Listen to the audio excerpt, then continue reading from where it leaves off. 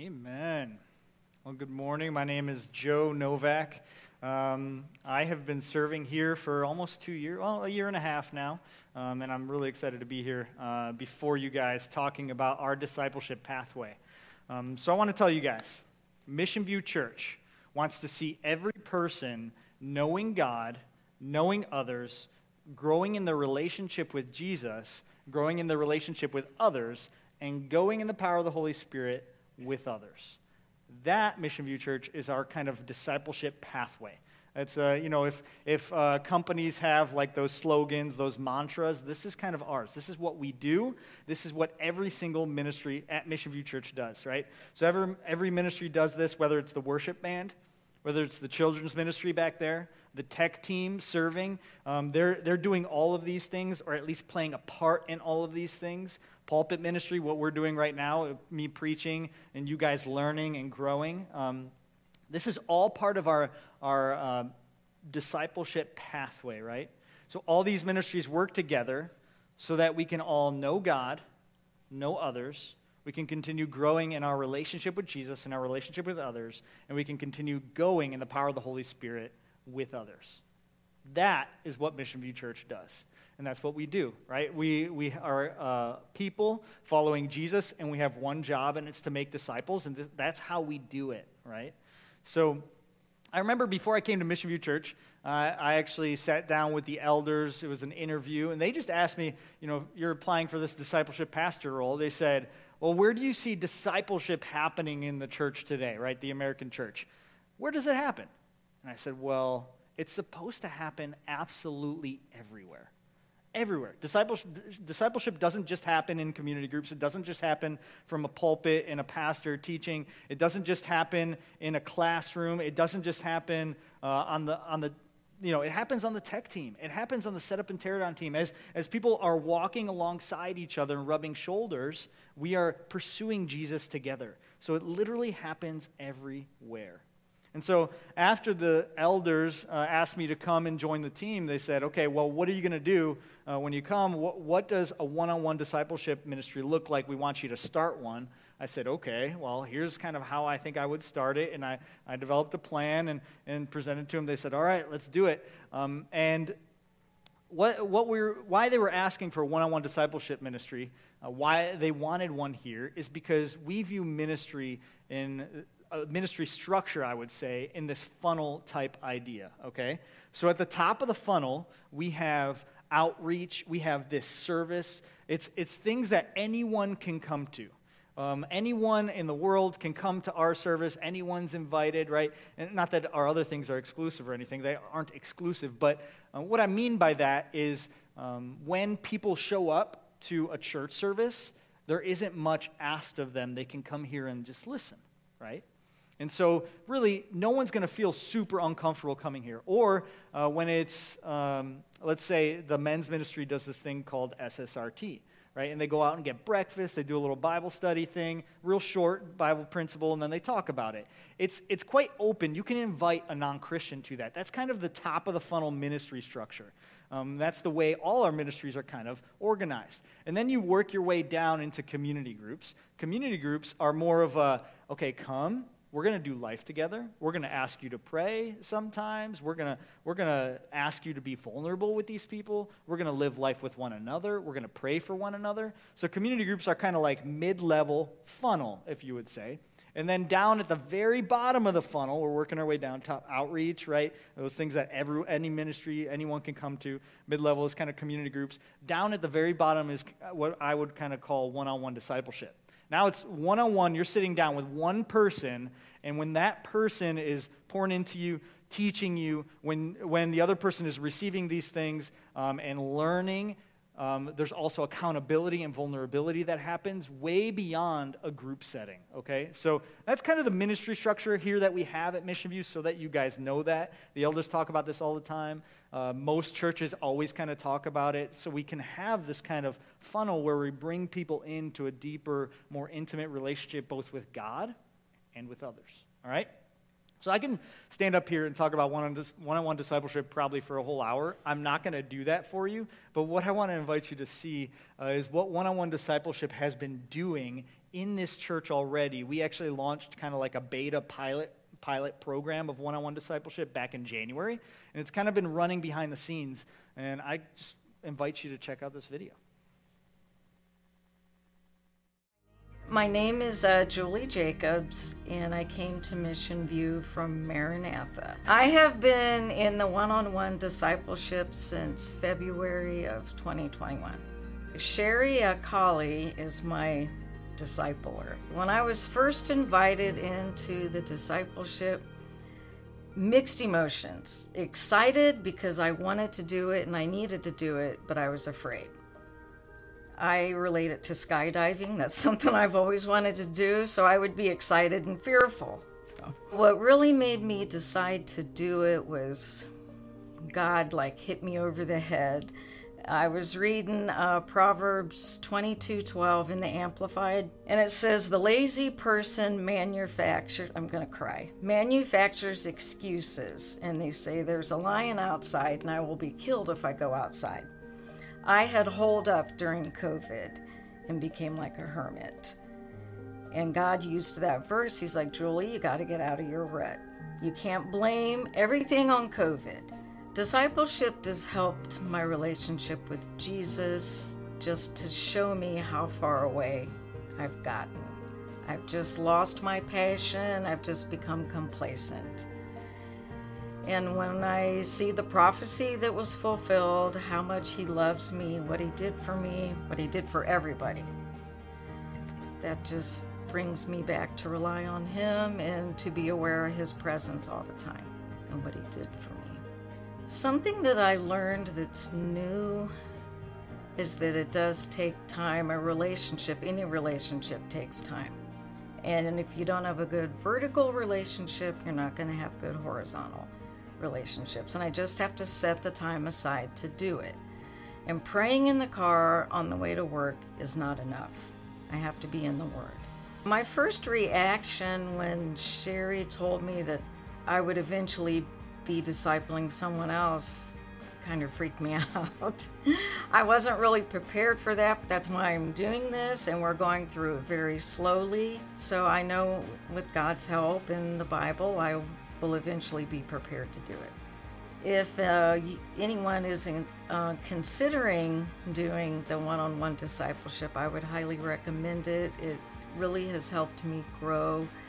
It's helped me come out of my shell. It's helped me get in the Word because I like writing it and speaking it.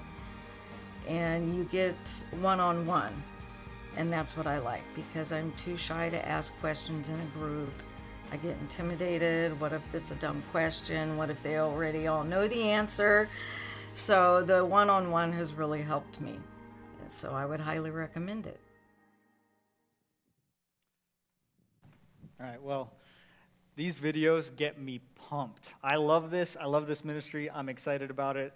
And if this gets you pumped, we have the longer version of these videos on our website. If you go to missionviewchurch.org, you click ministries and go all the way down to one-on-one discipleship. There's a couple longer versions. The one last week has a longer version too. So go check them out. It gets me pumped up, and I think it will get you pumped up too. If you want to talk more about one-on-one discipleship, you can meet me in the back. I'll have a table. Sign-ups if anyone wants to be discipled, all are back there. So,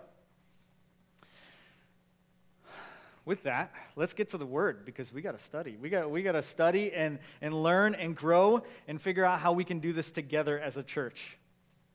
So, in our world today, there is this desperation for growth. We want to grow a more robust economy. We talk about this all the time on the news. We want to grow in our understanding of the world. We all want to learn cross-culturally who people are and all of that. Individually, there are many of us who want to grow too. I know I would like to grow stronger so that when I play with my toddler, I'm not always as sore when I'm done and going to bed at night. I want to grow my skills as a pastor so that I can better serve you guys, Mission View Church, and the kingdom of God. And we all want to grow to be better husbands, better wives, better fathers, better mothers, better daughters, better sons, employees, students, and friends. We all want to grow. This is a very common thing in our world today. So, the question is, how do we grow? Everyone has their ideas on how to grow. People who want to get stronger all have different ideas on how to exercise and diet. You can buy any book after book, on how to be a better spouse. Psychologists have ideas on how you can grow all the time. Emotional coaches have ideas on how to grow more in tune with your emotions. Grow, grow, grow, grow, grow. Grow is a huge ministry and actually a big thing and almost like a business today. It's everywhere. We have books, websites, companies, and more are all founded on helping people grow. So I hear a lot of people asking the question, well, Joe, how do I grow? How do I grow? How do I grow at Mission View Church? How do I grow? But what I don't hear a lot of people asking is, how does God grow me? That's a more interesting question. So it's natural for us to all desire growth and deep growth. And if we want to grow, the question is, how? How does God grow me? Well, the good news is that God's told us how we can do that. So I want you to open up your Bibles to 1 Thessalonians chapter 4. And as we learn and open up our Bibles there, I want to tell you, today we're going to learn from God's Word this one thing. Well, yeah, mainly this one thing. The will of God for you is to grow, which is a two-person job in the church. The will of God for you is to grow, which is a two-person job in the church. Let's pray before we read 1 Thessalonians 4. Lord God, thank you that you've given us a path to grow, a path where we get to know you, where we get to grow deeper in a relationship with you, and ultimately work alongside your Spirit for your kingdom. Lord God, as we study in Thessalonians and other places in your word, teach our hearts. Remind us that we are not there yet. Remind us that we have not achieved perfection. Remind us that we need you in order to do this well. That we're desperately longing to grow and to be better than we are here today. So, Lord, as we study, teach us and lead us. It's in your Son, Jesus Christ's name, that we pray. Amen. So 1 Thessalonians 4, starting in verse 1. Finally then, brothers, we ask and urge you in the Lord Jesus that as you received from us how you ought to walk and to please God, just as you are doing, that you do so more and more, for you know what instructions we gave you through the Lord Jesus Christ. For this is the will of God, your sanctification. That's it. The will of God for you is to grow. That's point number one. The will of God for you is to grow. You see, the Thessalonians, what I find interesting about this church is that they are quite different than the Corinthians. We just went through a long series on the Corinthians, and I'm just reminded the Corinthians are not good Christians, right? It's like they're doing this wrong, they're doing this wrong, they're doing this wrong, they're doing this wrong.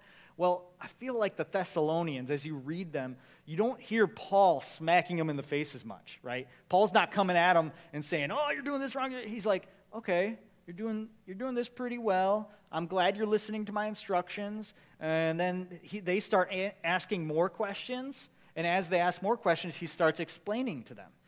It's quite different experience to study Thessalonians than it is to study the Corinthians. So it's very interesting to me that what Paul then points out to them, he says, well, if you're trying to figure out what the will of God for your life is, it's actually your sanctification. Now, this is a massive word, and we need to talk about it a little bit, okay? So I actually have a handy-dandy chart that's going to come up on the screen behind me. This chart kind of shows us what the process of sanctification is like, okay? So before you're a Christian, it starts there. Before you're a Christian, you are a slave to sin. This is straight out of Romans chapter 6, if you want to study it. You're a slave to sin, but then after you convert or become a Christian, you are saved, and you have that kind of moment where you surrender to the gospel and surrender your life and submit to God leading your life. Then you become a Christian, and now you're a slave to righteousness. Right? So when that happens, it happens at some point in your life, you automatically shoot up. You see that vertical line right there where it says conversion number 1? You shoot up, and you have this instantaneous part of you where you're sanctified a little bit. There's not a whole lot of outward change that you see, but inwardly, now you have a new ruler. A new king is sitting on the throne of your life, and that's Jesus. Okay, that's that process, okay? Number 2 here, then you have the Christian life, and it begins to you see the squiggly line? So this is the sanctification process. Last week we talked about that was salvation. This week we're talking about grow. How do we grow? Well, it's the sanctification process, right? And it's squiggly for a reason, because nobody grows perfectly. We all kind of dip. The rate of growth can decrease. The rate of growth can actually go below 0 to a negative, and you might go down sometimes. But it always trends upward. That's kind of a general path for the sanctification process in the Christian life. Okay? So, lastly, when you die, or when Jesus Christ returns, then your soul is ultimately glorified. Your soul goes to heaven, and the sanctification process is no more.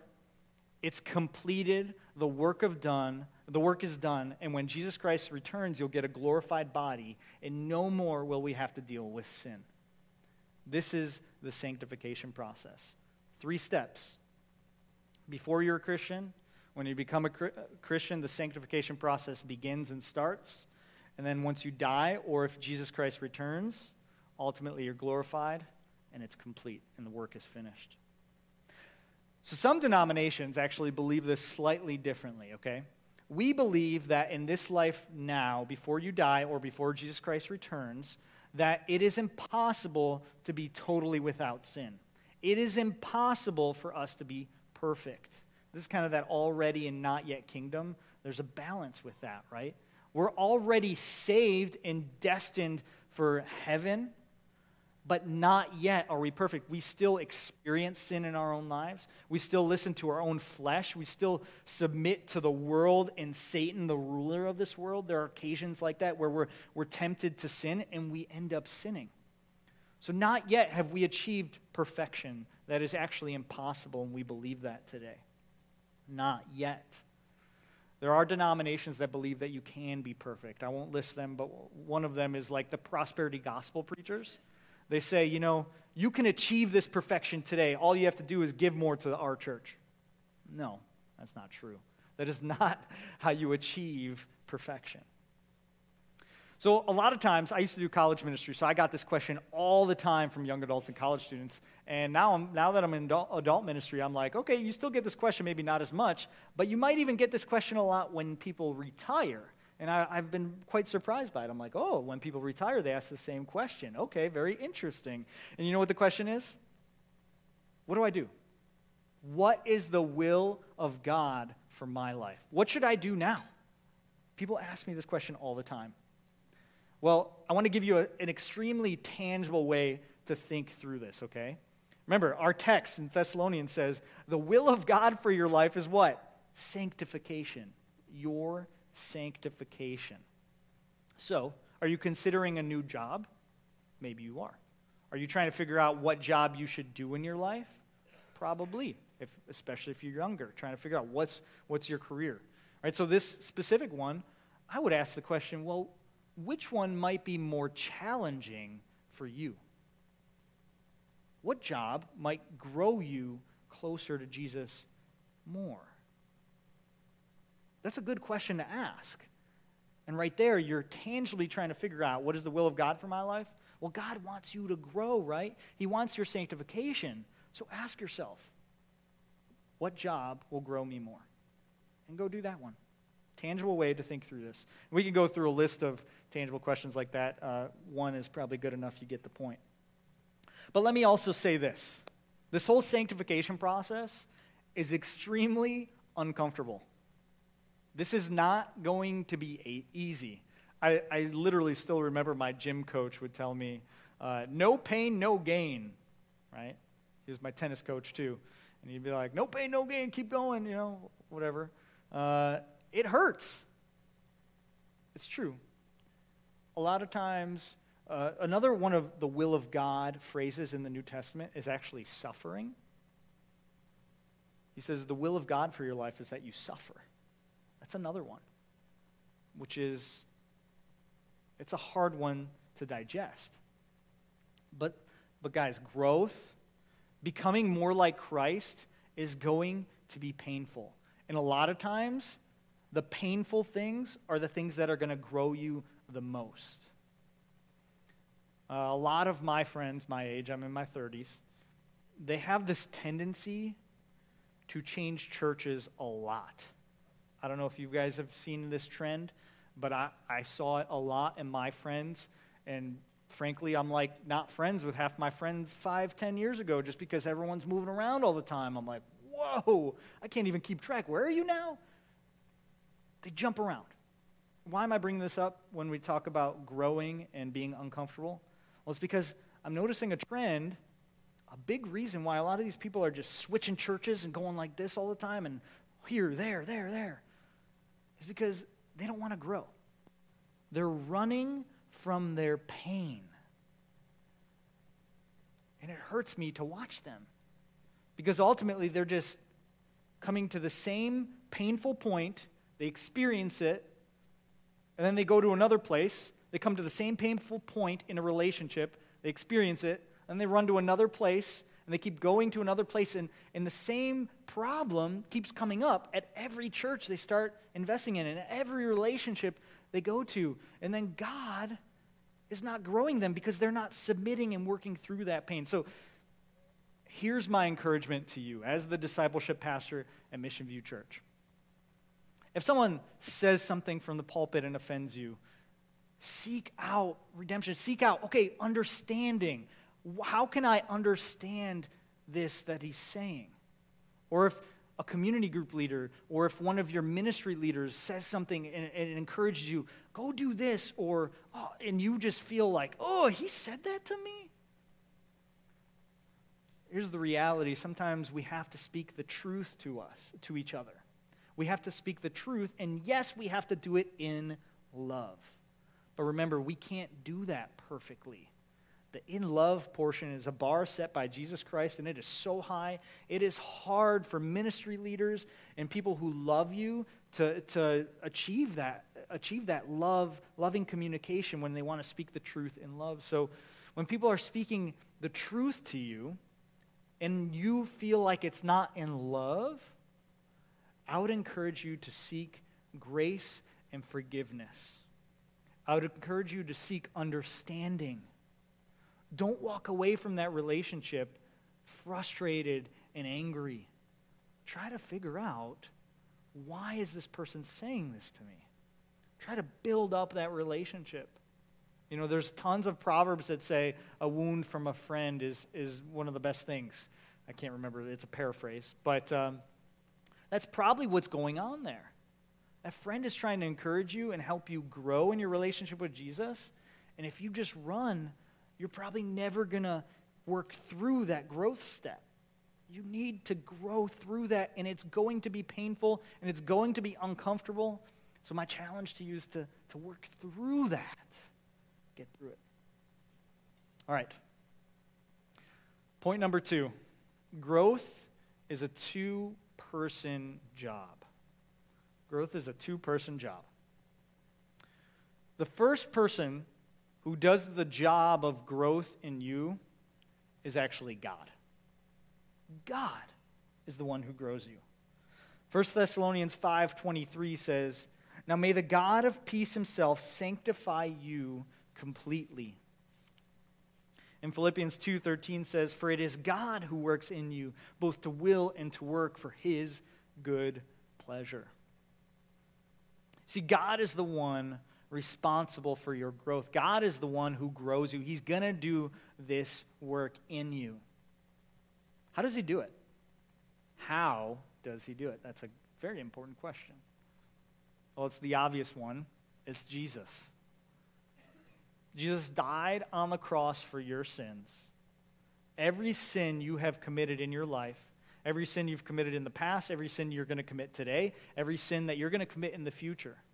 Jesus Christ, when he was on the cross, nailed to it both feet and hands. When he was on that cross, he felt every single sin that you are going to commit and have committed. Think about that. He sacrificed himself to cleanse you from those sins. And then when he resurrected from the dead, he got his glorified body. And all those sins are washed clean and defeated. And your slate is clean in the eyes of God. See, that truth is the salvation that brought you here to worship him. That truth is the salvation that you deeply needed. That truth is the salvation that you did not deserve. But through that salvation, it constantly works itself out in your life. And in your life, you are now growing. Now, the second person who does the work of growth is actually you. You have a part to play. Yes, God is responsible and probably ultimately responsible, but you have a part to play in this growing process. This week, my wife and I were actually on a walk, and we're walking, and she asked me, how's work going? She knew I was preaching this Sunday. And I just straight up told her, I said, it's been a little rough.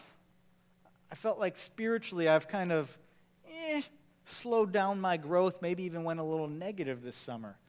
And I felt that when I was preparing this sermon. I'm like, man, I'm struggling. It's not coming out of me like it usually does. The Holy Spirit just works. And, I was explaining to her I was struggling. And guess what I started doing right after that? I started telling her excuse after excuse after excuse of why I was struggling.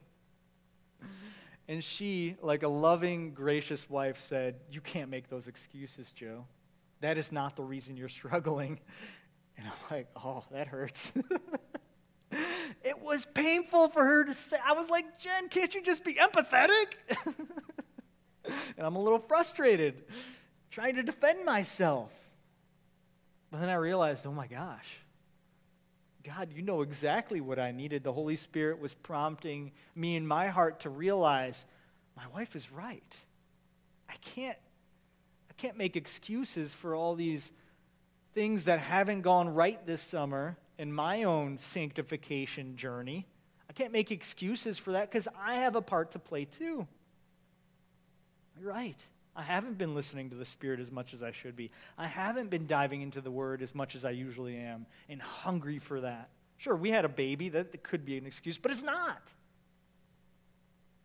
You see, your job in the sanctification journey is important, and it's an active job. You have to kind of do something, right? For salvation, we preach all the time. You don't have to do anything for salvation because salvation is a work of Jesus Christ the Lord. But for sanctification, you have to actively do it, right? Philippians 2:12 says, "Therefore, my beloved, as you have always obeyed, so now, not only as in my presence, but much more in my absence, work out your own salvation with fear and trembling."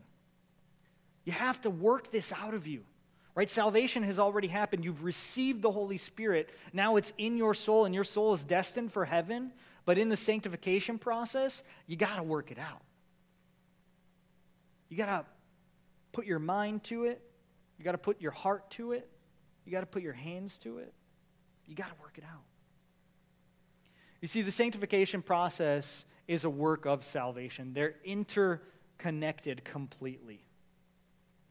And the Holy Spirit is a tremendous piece of God that really brings you to, okay, the Holy Spirit teaches you how to do this. He's prompting you. He's with you. He's not trying to let you do this on your own. Yes, you have a responsibility in this and you have a job in this, but He's there to do it with you. But the question is, how do I actively submit to the Spirit? How do I actively obey the promptings of the Holy Spirit? How do I actively work out my salvation with fear and trembling? Well, I want to introduce to you the spiritual principle that I like to call put off, put on. The put off, put on principle. This comes from pretty much the New Testament, but Colossians is where I find the most detailed description of this put off, put on principle. I want to read to you Colossians chapter 3, verses 5 through 10. Paul says to the Colossians, "Put to death, therefore, what is earthly in you, sexual immorality, impurity, passion, evil desire, covetousness, which is idolatry. On account of these, the wrath of God is coming. In these you too once walked when you were living in them. But now you must put them all away: anger, wrath, malice, slander, and obscene talk from your mouth. Do not lie to one another, seeing that you have put off the old self with its practices, and have put on the new self, which is being renewed in knowledge after the image of its creator." You see, we're supposed to put off a lot of things. The Spirit is going to tell us when we have to put these things off. So what are we supposed to put off? We're supposed to put off what is earthly, put off sexual immorality, put off impurity, put off passion, put off evil desire, put off covetousness, put off idolatry, put off anger, put off wrath, put off malice, slander, put off obscene talk from your mouth, put off lies to your brothers, and put off the old self. That is a massively difficult list. You cannot do this alone, but man, do you have a part to play. I was thinking about anger. I'm like, there's no way you can just put off anger in your heart. Yeah, that is a hard one.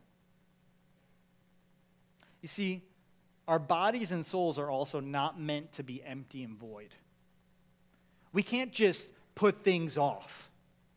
Because if we put things off, put off our behaviors, who are we? How do we behave? We've lost ourselves. How do we wake up in the morning if all we've done is put things off and not do this? Right? We have to not do these things, but then what do? That's why it's put off. Now, what do we put on? So in Colossians, the verse continues starting in verse 12. "Put on then as God's chosen ones, holy and beloved, compassionate hearts, kindness, humility, meekness, and patience, bearing with one another, and if one has a complaint against another, forgiving each other as the Lord has forgiven you. So you also must forgive. And above all these put on love, which binds everything together in perfect harmony. And let the peace of Christ rule in your hearts, to which indeed you were called in one body. And be thankful. Let the word of Christ dwell in you richly, teaching and admonishing one another in all wisdom, singing psalms and hymns and spiritual songs with thankfulness in your hearts to God. And whatever you do in word or deed, do everything in the name of the Lord Jesus, giving thanks to God the Father through him." So what are we supposed to put on? Well, here's another massive list. We put off those things that we're not supposed to do, and we put on what? We put on compassionate hearts, put on kindness, put on humility, put on meekness, put on patience, put on bearing one another's complaints, put on forgiveness, put on love, put on perfect harmony, put on the peace of Christ, put on thankfulness for one another, put on the word of Christ, put on the teaching of one another, put on the admonishing of one another, put on wisdom, put on singing spiritual songs with one another, and put on thankfulness to God. Also, a massive list. At the end of all that, it was very interesting to me that it says, do everything in the name of the Lord Jesus, giving thanks to God the Father through him. This is important. Because anything that we can take pride in ourselves that we do for the work of the Lord, well, that's ultimately sin. Anything we do, we have to say and give credit to God and to God's kingdom. That God is the one controlling us and leading us to do these things. It's not us. This put on or put off, put on principle is everywhere in the New Testament. But here's the reality. Think of yourself as an individual. Yes, you have a part to play, but no, you don't do this alone. You do it with God. And then ultimately, in the New Testament, we see this everywhere. You're going to grow within the local church. You don't do this by yourself. You have to grow in the local church. You put off and put on things here with Mission View Church. You do this in your community group. In most places in the New Testament, if you go and look and read the stories in Acts and read you can kind of infer stories from the Pauline epistles and Peter and James, you'll see that all these problems and issues and people growing and changing, this happens within their church body. This happens with one another, alongside one another. This does not happen while they're alone in the woods, totally by themselves. It just doesn't. The sanctification process is a corporate process. It's very important. Hebrews 10:24 and 25 says, "And let us consider how to stir up one another to love and good works, not neglecting to meet together, as is the habit of some, but encouraging one another, and all the more as you see the day drawing near." The encouragement from the author of Hebrews is that we meet together and we stir one another towards good works.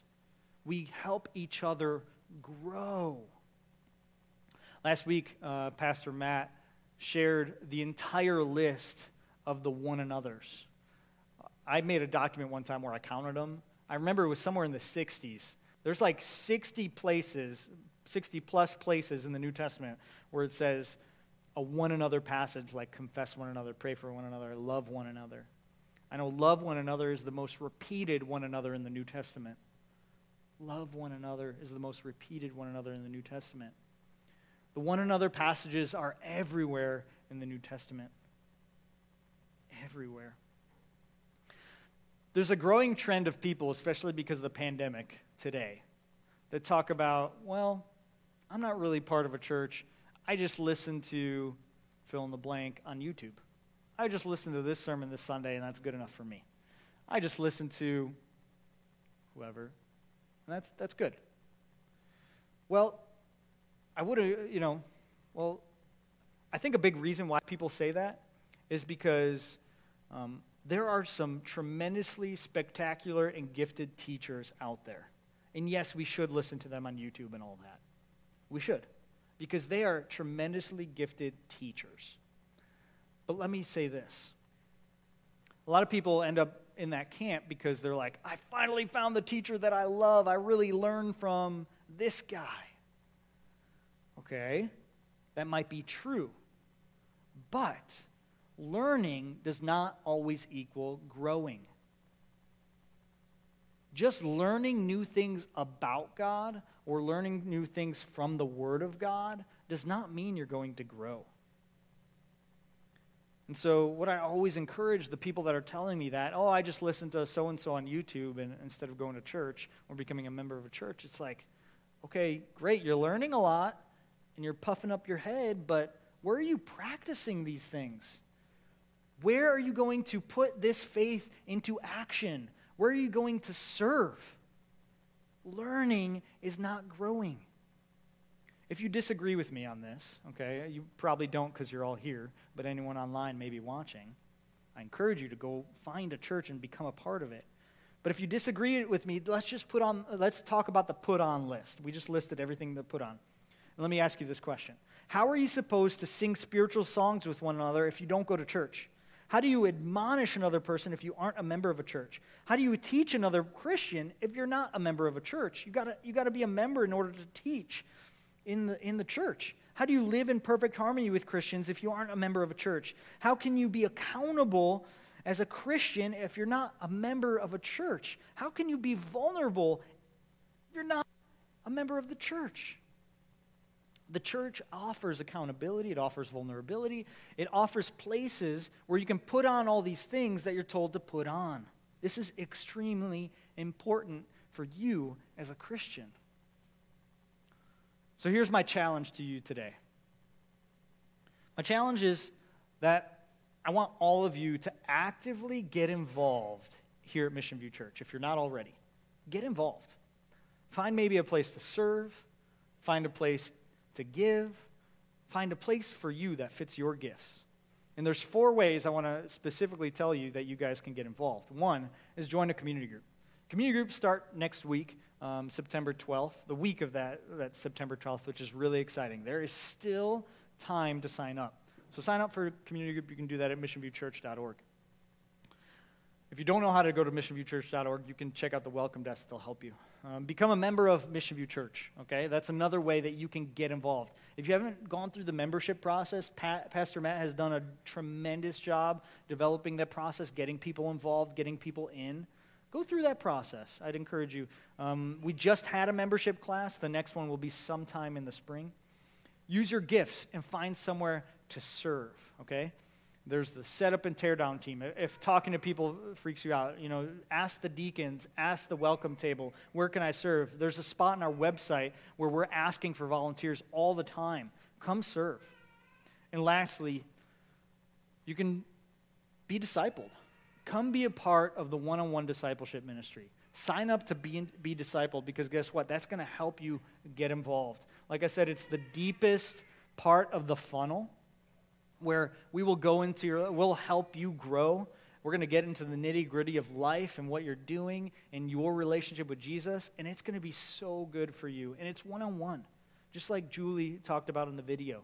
She said sometimes groups are intimidating, and it can be. But one-on-one, guess what? You can't hide there, and it's good. It is so, so good. It doesn't matter what level you're at. Just go through it. It's going to be good. Now, if you've learned nothing at all today, I want you to learn this. The will of God for you is to grow. Grow in your relationship with Jesus, which is a 2-person job in the local church. Let's pray. Lord God, thank you so much that you have